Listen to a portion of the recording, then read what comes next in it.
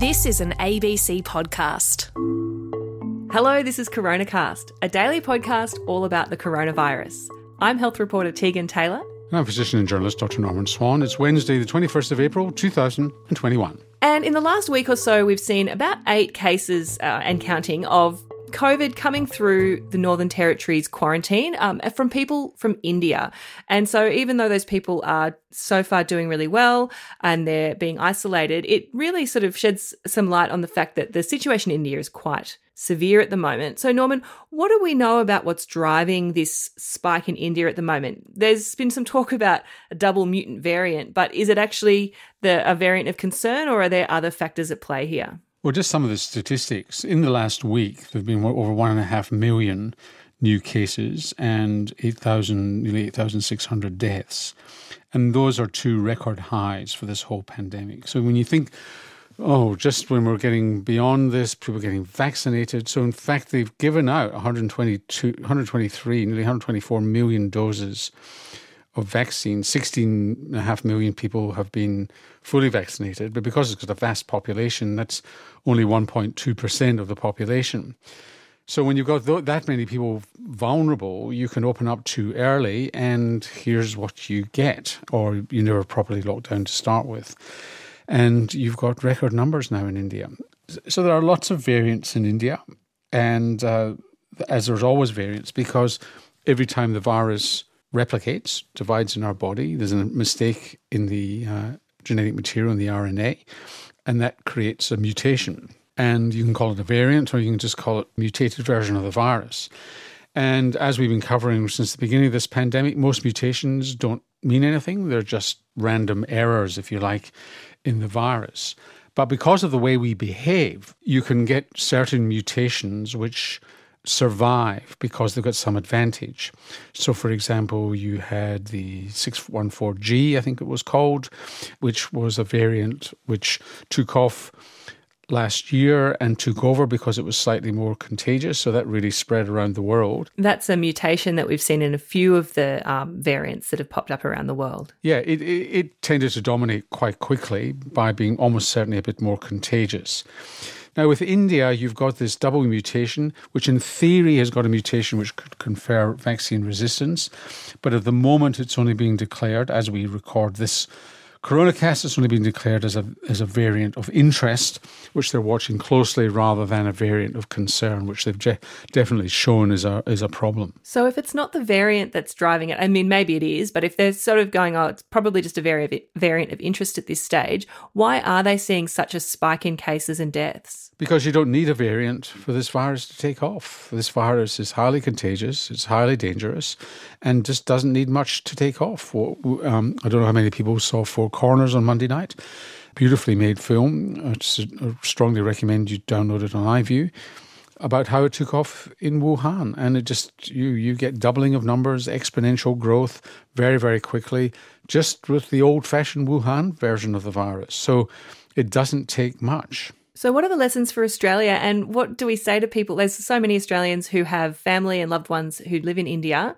What are the lessons here? Well, the lessons for us are that with India, where 1 in 3 people who are being tested are testing positive, which is as much a reflection of their poor testing rates as it is of how many people in the community are positive.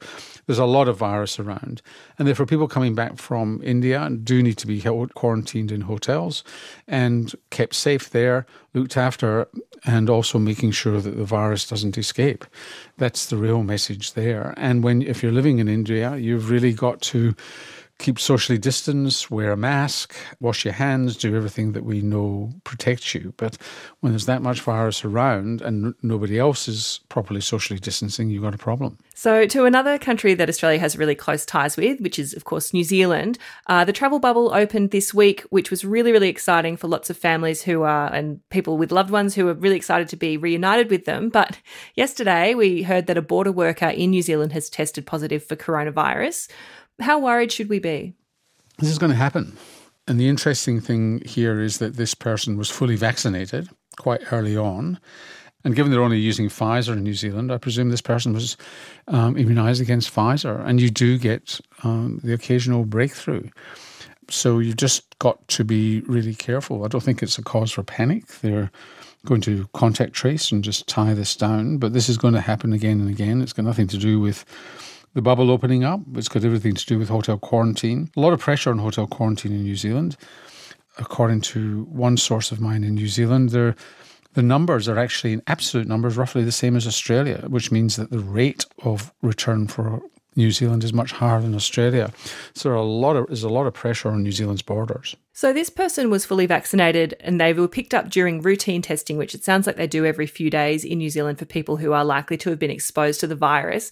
This really shows us that the importance of continuing that testing even after vaccination coverage is quite full. And it also has that's right, and it also has implications for opening up the borders. Is that, as Tony Fauci said the other day, the vaccine is not 100% guarantee that you don't get infected and pass it on. So you've still got to have the other measures in place. The benefit of this is that what we don't really know about this person is how infectious they were, how much virus they had on board, and therefore how likely to spread it to other people. It's quite likely that if you've been vaccinated, you haven't got very much virus on board, and you're probably not that contagious, but you don't know that for sure. Well, let's take some questions from our audience because there's plenty of them, especially about vaccination. Kirsty's asking, what is the treatment or outcome for those people who get the rare blood clots from the AstraZeneca vaccine? Step one is getting properly diagnosed so that you've got low platelets associated with clotting. So on scanning, you find the clotting and there's low platelets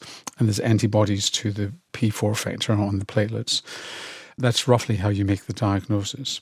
So the treatment is not giving heparin or warfarin, two common anticoagulants, because the theory is that could make you much worse. They're giving intravenous immunoglobulin. There's no proof that that's effective, but it's in theory a way of controlling the antibody response to the platelets. And they're also, in some instances, giving an anticoagulant that's not related to heparin and a non-aspirin-based anticoagulant. They're giving that as well. The treatment is not pinned down.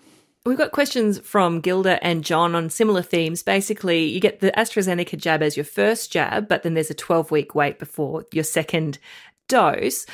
What's the chances that you could have an mRNA vaccine by the time you're due for your second jab? At the moment, I would say that's fairly low, depending on your age, of course. If you are under 50, then hopefully the Commonwealth will stop giving aged care Pfizer and turn elderly people into Astra recipients, and there'll be more Pfizer available. But we still don't know for sure that mixing vaccines is a good thing to do. It's highly likely that it will be. And it's all part of this flexibility that people are talking about.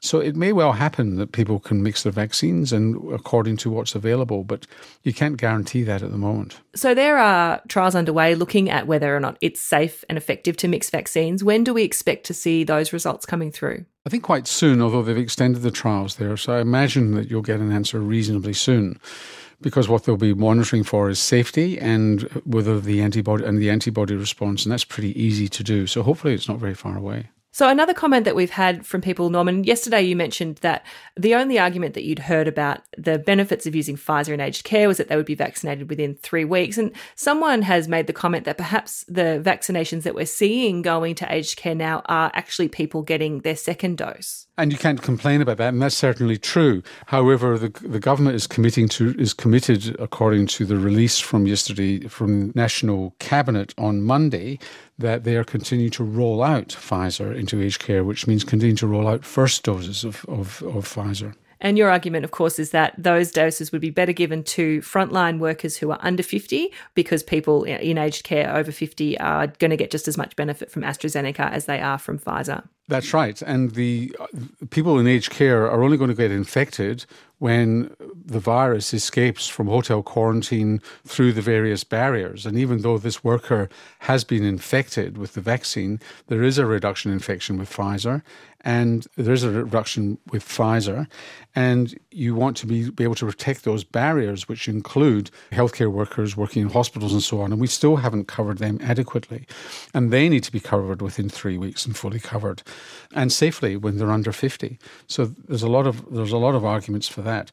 And then there's aged care workers as well. So you've got this complicated situation where people are going into aged care and immunising the elderly in aged care, but telling aged care workers to go to their GPs when they should be able to be immunised in situ in the aged care facility because they're at high risk too. So with aged care workers, over 50 get Astra and under 50 get Pfizer. And it's not that complicated to bring in both Pfizer and Astra.